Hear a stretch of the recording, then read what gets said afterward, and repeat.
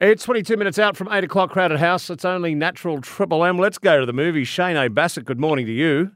Good morning, Gilly. Now, Fisherman's Friends 2, not the throat lozenge. They're awful lollies, aren't they?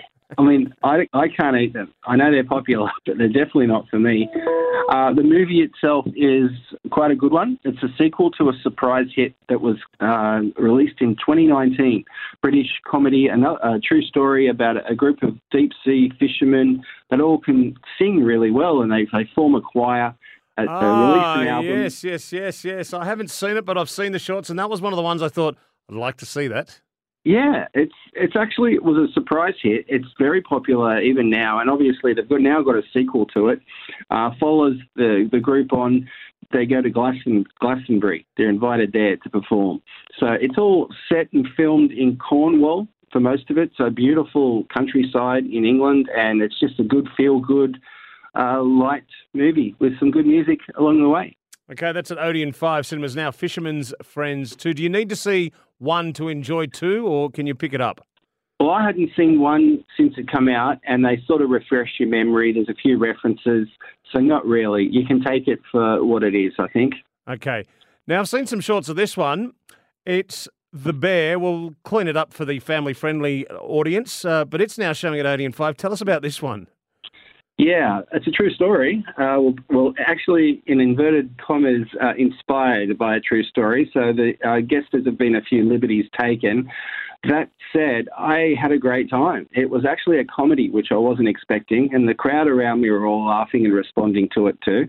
It's about a big bag of narcotics that falls out of a plane, lands in a national park in the US, and a bear, a massive bear, gets a hold of it and starts going on a bit of a rampage around. There's hikers, there's families, there's people in the national park, rangers and so forth, all trying to keep it under control, which is very hard to do. It's directed by Elizabeth Banks, and it's Ray Liotta's last film. So it's the last film you'll see him appearing in, sadly. But I actually got to say, Gilly, I had a good time watching it. I mean, very much over the top. It's not for kids, but for a comedy that doesn't hold back, and something very unusual, a storyline. And there's some news footage at the start, so it's real news footage. So it did actually happen, but I'm sure that they've stretched the storyline quite a lot. All right, if you go to Odeon 5 Cinemas, we are leaving one word out, but The Bear, you'll see it up there. You'll know what we're talking about now. Also at Odeon 5 Cinemas is Missing. Tell us about this. Yeah, movie of the week. It's brilliant. It's about a teenager's mum whose new boyfriend takes her to Colombia for a holiday, and she never comes back.